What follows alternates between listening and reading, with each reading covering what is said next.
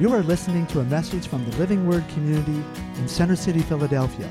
We are followers of Jesus Christ, called to love God and love people, to share Jesus and help people experience true life change that can only come from knowing Him.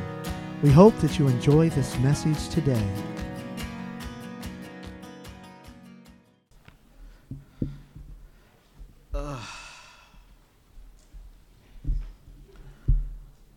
How's everyone doing? Oh, Dave's doing well. That's fantastic.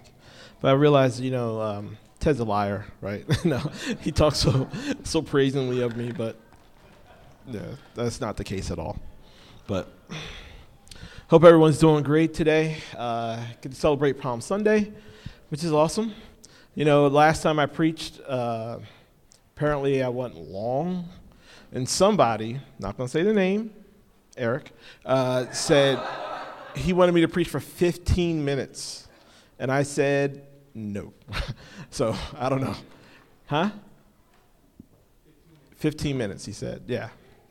That's not going to happen. But, we're going to see what the Lord says today. Amen? Yeah, he said I could do it. I mean, I probably could, but no. All right, so let's pray. Let's pray. All right, dear Lord, we just come before you. We thank you, Lord, for your goodness. We thank you for your mercy, your love. Lord, we thank you, Lord, for coming. Lord, we thank you, Lord, for dying. Thank you, Lord, that you were raised again, Lord God. And we can celebrate you, Lord. So, Lord, we just give you praise and honor today, Lord. We thank you, Lord, for all that you do for us every day. In Jesus' name, amen. Amen. So, we're going to talk about Palm Sunday, right? That's today, right? Awesome. All right. So why don't you turn with me to Mark 11. We're going to read the first 11 verses and go from there, all right? Okay. So it says, as they approached Jerusalem and came to Bethphage and Bethany at the Mount of Olives, Jesus sent two of his disciples, saying to them, go to the village ahead of you, and just as you enter it, you will find a colt tied there, which no one has ever ridden. Untie it and bring it here. If anyone asks you, why are you doing this? Say the Lord needs it, and we'll send it back here shortly. They went and found the colt outside the street, tied at a doorway. As they untied it, some people standing there asked, what are you doing, untying that colt? They answered as Jesus had told them to, and the people let them go. When they brought the colt to Jesus and threw their cloaks over it, he sat on it. Many people spread their cloaks on the road, while others spread branches that they had cut in the fields. Those who went ahead and those who followed shouted, Hosanna! Blessed is he who comes in the name of the Lord. Blessed is the coming kingdom of our father David. Hosanna in the highest heaven. Jesus entered Jerusalem and went into the temple courts. He looked around at everything, but since it was already late, he went out to Bethany with the 12. Amen. All right. So it's Palm Sunday, and we're not quite out of Lent yet, right? Yeah, I know we've been praying during the Lenten season. Some people have been giving up things. Some people haven't. That's fine, fasting and not fasting. And but we've been praying together. We're supposed to be praying together for different prayer requests that we have every day. And but today we have the scripture that describes the triumphal entry of Jesus in Jerusalem. If you were one of the followers of Jesus, right, it looked like the show was just getting started, right? Looked like it was just getting started. While we know there still is danger in Jerusalem, it looks like everything's going to turn out okay. Everything's going to turn out okay. The crowds really like Jesus and are celebrating and acknowledging the King. And Jesus, has been on his way to Jerusalem for weeks or months now, right? And he's not in any hurry. He stops and teaches on the way there. He zigzags his way, there, and then he arrives just in time, right? He arrives on the last possible day to be involved in the full celebration of Passover. And the place was packed, right? The Jerusalem was packed. The whole area was packed. And some historians say that there was over 100,000 people there, right? And Jerusalem is not that big, right? Well, at least the old city is not that big. There's over 100,000 people there. The noise from the people and the animals, and it had to be deafening, right? And not to mention the smell, right? I'm sorry, but I'm sure it wasn't the best smell there, and you really can't see anything but a sea of people. It's like going to Disney World, on like discount ticket day. Right? There's like so many people there, and everything's all uncomfortable, and everything's so expensive, and the lines are super long, right? If anybody's been to Disney, if I never go back, I'll be all right.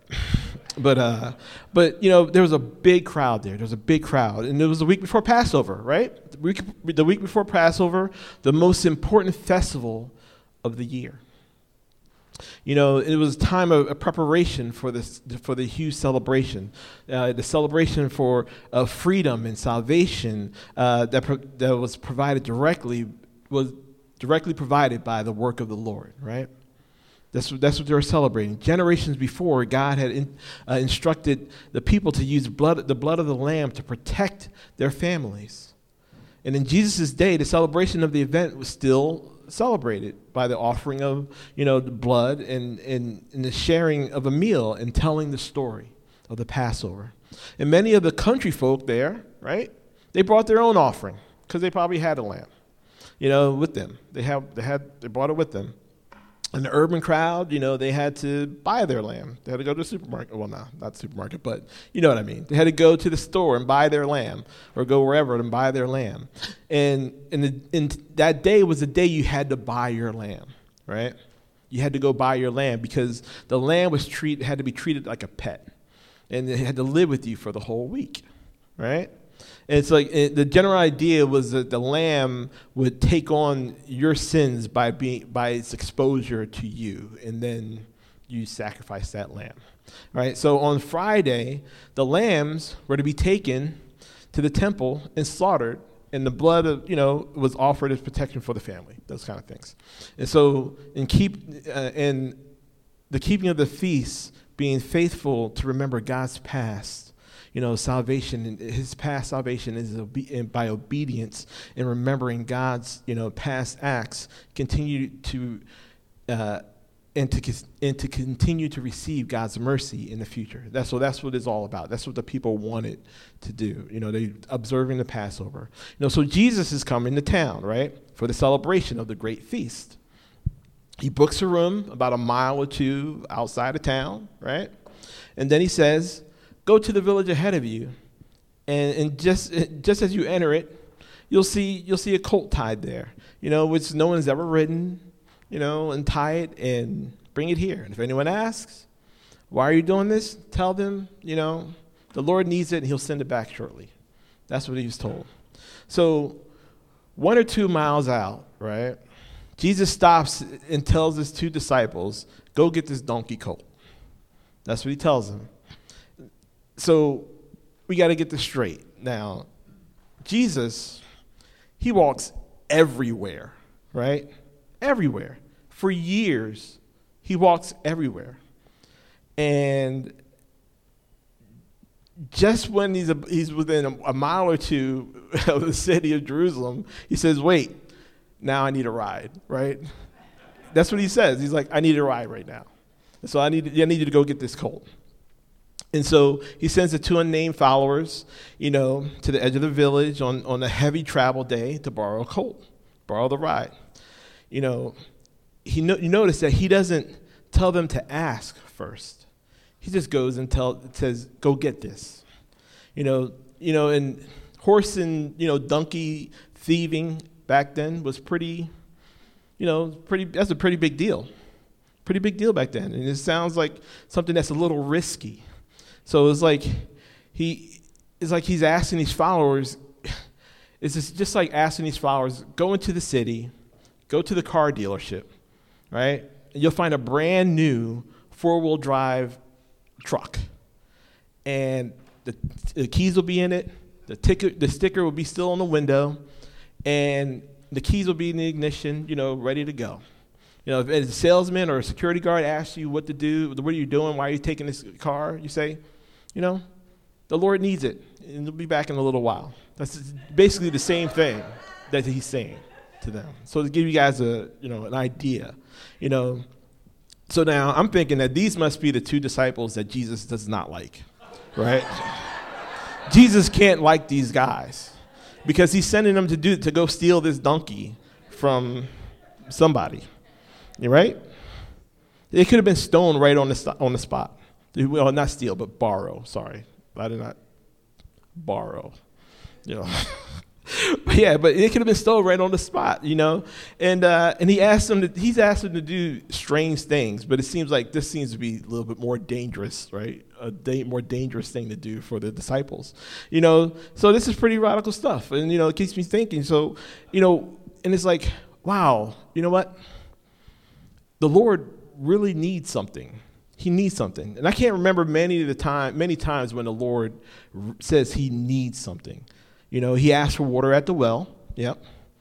He borrows a tomb for the weekend, right? That's what he does. I'm sure there are others, but nothing really stands out, that he says, okay, these are my personal needs. I need my personal needs met, right? But it's funny because he could have just prayed, and the donkey could have appeared, or a ride could have appeared, or something could have been lowered out of heaven, really slow, and been there for him to ride into town. But that's not what he does. He could have changed something into a donkey, but that's not what he does.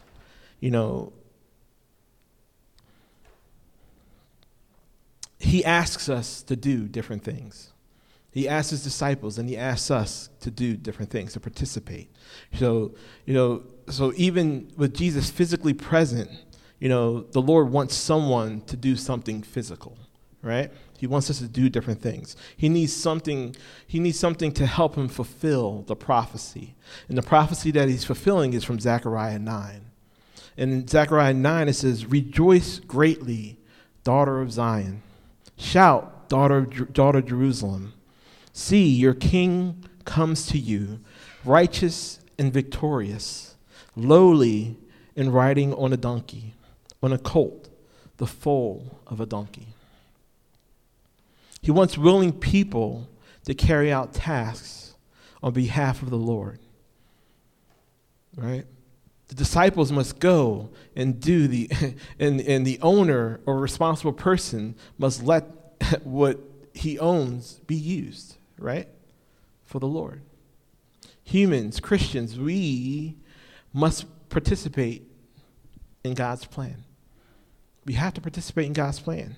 Jesus provides, the directions, and to where and what, and what to say. And the disciples hurry up the road, and they hurry down the road and get the ride, right? When they went to find the colt in the street, tied in the doorway, as they untied it, just like Jesus said, people were asking there, "What are you doing? Why are you untying that colt?" And this is where it could have gotten interesting, right?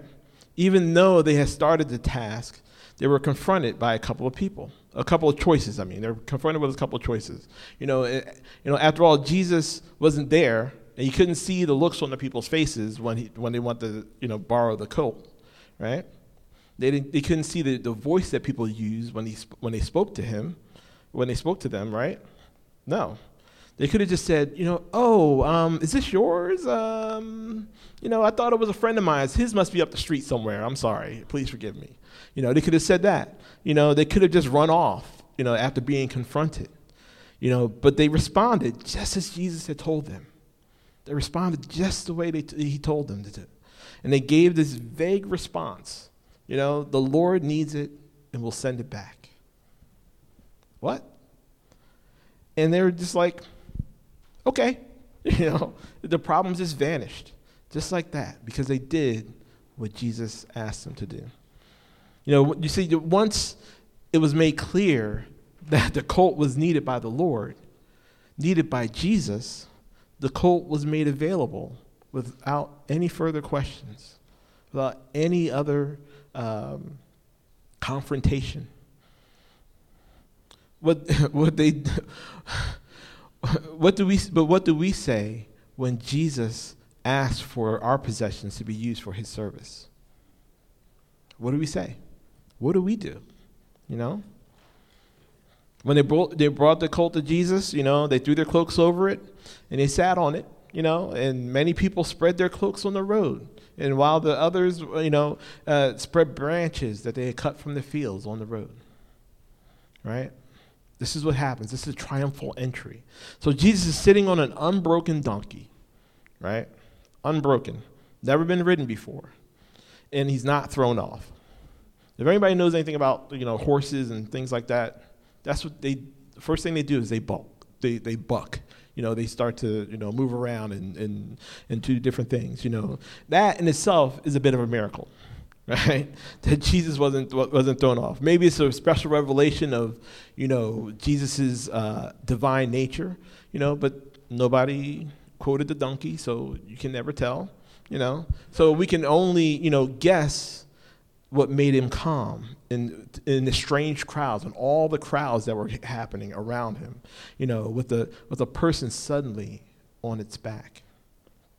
The people, most likely the disciples, start taking off their coats and collecting palm branches and waving them and throwing them on the road and in front of the donkey as they proceeded into the city. This is done as a sign of respect for Jesus. As a sign of respect. The people making, an offering of support and treating his procession like a king returning from battle. They make a parade, right? They make it like a parade, like when people come home from war. You see like the American flags waving and people crying and people cheering and things like that. Same thing, same type of thing. People, their family members are coming home, or maybe it's just a sign of patriotism, whatever it might be. It's the same type of action that's going on here. The Jews were looking for a king. They were looking for, a king that would release them from captivity, and give them absolute freedom from Rome. But not just any king. They were looking for the God-sent king of the Jews. That's who they were looking for. This little parade, has things lining up where Jesus is that person. Jesus is that person coming into Jerusalem. And the parade moves towards Jerusalem, and the people along the way join in the excitement. Other people join in. They come and they're throwing more branches and they're throwing their cloaks and all these different things. And the excitement grows as the group grows. And more people grab branches to wave in front of them and throw their coats on the ground. And they're escorting Jesus into the city. Their actions draw attention. The crowd gets bigger. Some just watch, but others join in the excitement. Everyone wants to get in on the fun, right? So they start to chant, those in front of him, those who followed him, they're like, Hosanna, blessed is he who comes in the name of the Lord. Blessed is the coming king of our father David. Hosanna in the highest. Hosanna in Hebrew, means please save or save now. That's what it means. We use it as a praise. It's used in Christian and Jewish, worship to give adoration and praise to God. But it means save. So basically, they were over there, Jesus is walking in, and they're worshiping him. But who were they really worshiping? Who were they really worshiping? Who were they calling on to save them? Was it the Jesus as he really is, or the one they wanted him to be? Do we worship Jesus as he really is, or as Jesus as we want him to be? It's a simple multiple choice question, A or B, you know. You could do 50-50, I guess, but I mean, you know, I'm not asking anyone to raise their hands or anything like that, you know, those kind of things. But there was joy, and there was excitement, and expectation, and shouting. Jesus was riding into Jerusalem on a donkey, you know, the king's transport, right? But was he the king they expected? Remember, people of the time were longing for someone to relieve them of the oppression that they were feeling from the Romans. That's what they wanted. They were looking for the Messiah, the king, the one who would put their enemies under their feet, who would free them from the years and decades of persecution. That's who they were looking for. And us, do we worship Jesus as he really is? Or do we worship Jesus as we want him to be? What do? You know, we hear people say all the time, if Jesus were here today, right? And then you can insert whatever cause or, you know, that they're for, or any, you know, what their earthly desires are. We need to focus on Jesus Christ as he really is. Not a Christ of our own making or a Christ of our own desires, right? You know, the simple reason for doing this is because, you know, God made us in his image, right? We can't invent a God in our own image. That would be so bad, right? Just look in the mirror, right? If I look in the mirror, I don't want anybody looking like me. But anyway, I'm just saying, that's what we do. But knowing who Jesus is, studying the Jesus of the Bible and the Messiah as prophesied in the Old Testament, you know, is the best way to keep us, you know, focused on the real Jesus. You know, this Friday we're having the Good Friday service, and we have some people sharing the last 7 words of Jesus on the cross.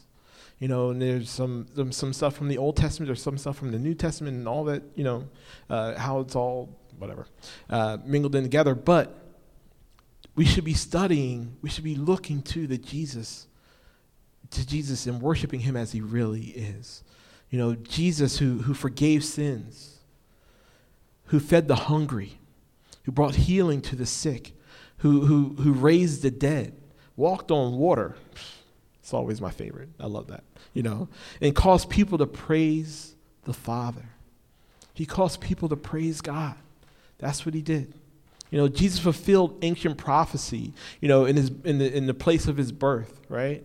You know, in his ministry. He fulfilled prophecy in his ministry. In entry into Jerusalem on a donkey. You know, in many prophecies regarding his death and resurrection. He fulfilled all those prophecies. You know, we're called by the real Jesus, the historical Jesus, the Jesus of the Bible, you know, the Jesus who promises that he will be with us, you know, in our midst when 2 or 3 are gathered together in his name. Amen? But this goes against, you know, the spirit of the age that says that we can be whatever we want to be. That we can believe whatever we want to believe. You know, and that all faiths and beliefs are basically equal. That's what our world tells us. You know, and that your truth is truth for you, and my truth is truth for me. That's what this world tells us. It goes so much against that. Because, you know, Jesus said, I'm the way, the truth, and the life. No one comes to the Father except through me. And Jesus continued by saying, you know, if you really knew me, you would know my Father as well. From now on, you do know him and have seen him. This is what Jesus said. It's not what I'm saying, or what Dave's saying, or Ted, or Dan, or Ephraim. This is what Jesus is saying. He is the way. He is the truth. It's not about, what is true for you. I remember having this conversation with a coworker of mine who was a believer. This is years ago. And I'm like, she was like, oh, well, your truth is truth for you. I'm like, no, there's truth. Truth is truth. What are you talking about? I'm like, I just couldn't understand, the thinking at the time. But yeah, but that's how people are. That's how people think. That's what the world tells us, that my truth is truth for me, your truth is truth for you. No, that's not how it is. There's truth, and there's not truth. How about that? So do we worship Jesus as he really is, or do we worship Jesus as we want him to be? It's funny to think, but how many of the people involved, right, in the parade on Palm Sunday were also in the crowd outside of Pilate's residence on Friday morning? You know what I mean? I was thinking about that. I'm like, wow. I wonder how many people were in both places. They're waving branches, saying Hosanna to the King, saying all that, welcome, the King of, our Father David, Hosanna in the highest. And then the next month, next week, a couple days later, they're in front of Pilate's, residence. They're there, There was excitement then too, right? The disciples were no longer leading the crowd, leading the parade, but a different group was influencing the crowd, right? There's a different group influencing the crowd. Pilate offers, to free one prisoner, and they shout for Jesus to be free, but not Jesus of Nazareth. Jesus Barabbas, right? They would ask what should happen to Jesus of Nazareth. And the shouts to crucify him started someplace and just kept catching on. And they started yelling it even more so. Crucify him, crucify him, crucify him. It's funny, but when I think about that, I think of like peer pressure, right? It's like peer pressure. Peer pressure, makes people want to be in a popular group. So when someone started yelling, crucify him, when Jesus was coming into the city, people were like, oh yeah, let's praise him. He's the king, Hosanna in the highest. And then when someone says a few days later, when someone says crucify him, they're like, crucify him, crucify him, crucify him. Makes you want to be in a popular group. It makes people want to fit into the crowd, right? Fit in the crowd and to, keep quiet sometimes when or self-controlled, even when the wrong things are happening.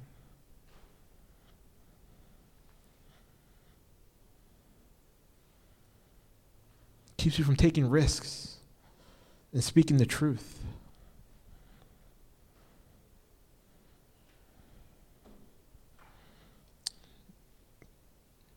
Makes you choose the crowd or choose the group over choosing God. But it's interesting because with peer pressure, it'll lead you to a life basically of you never being satisfied. You'll never be satisfied. You'll never really know Jesus because his ways are too old-fashioned, right? Or too simple.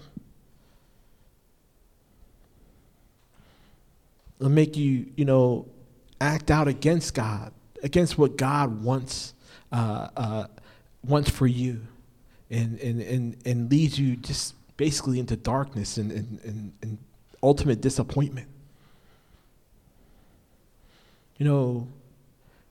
Sorry for that tangent, but at the beginning of the week, they were praising him, and at the end, they wanted to crucify him. He wasn't who they thought, he wasn't who they wanted him to be. They were looking for someone mighty, and to crush their enemies, right, under their feet. That's what they were looking for. But Jesus came and humbled himself and offered himself as a sacrifice.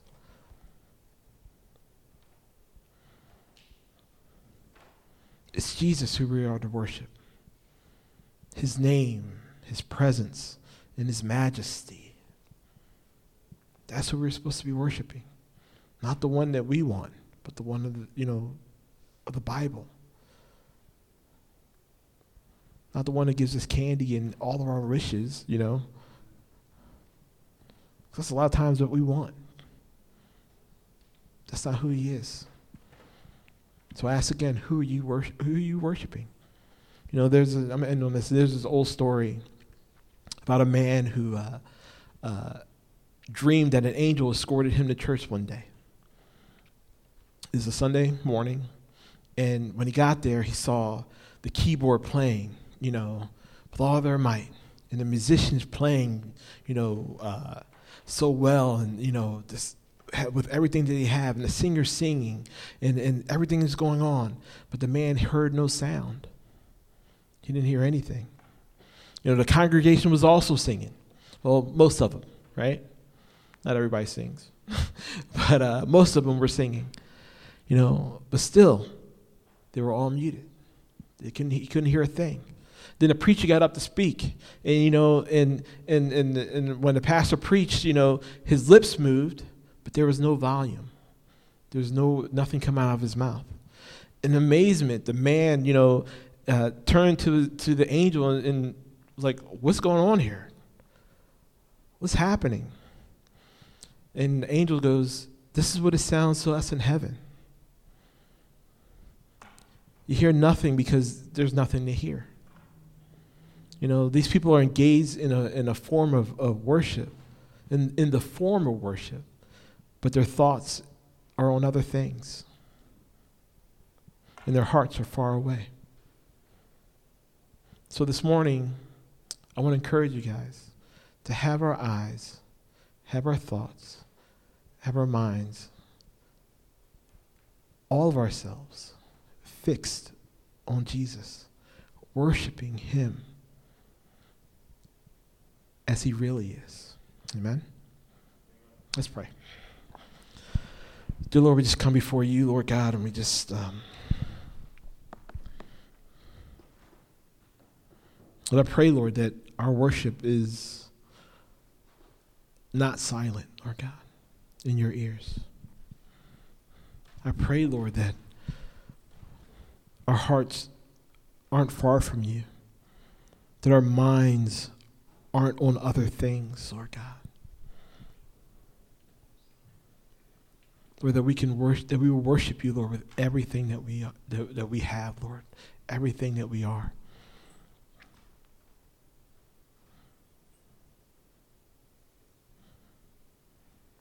Lord, I pray, Lord, that we would know who you are, Lord God.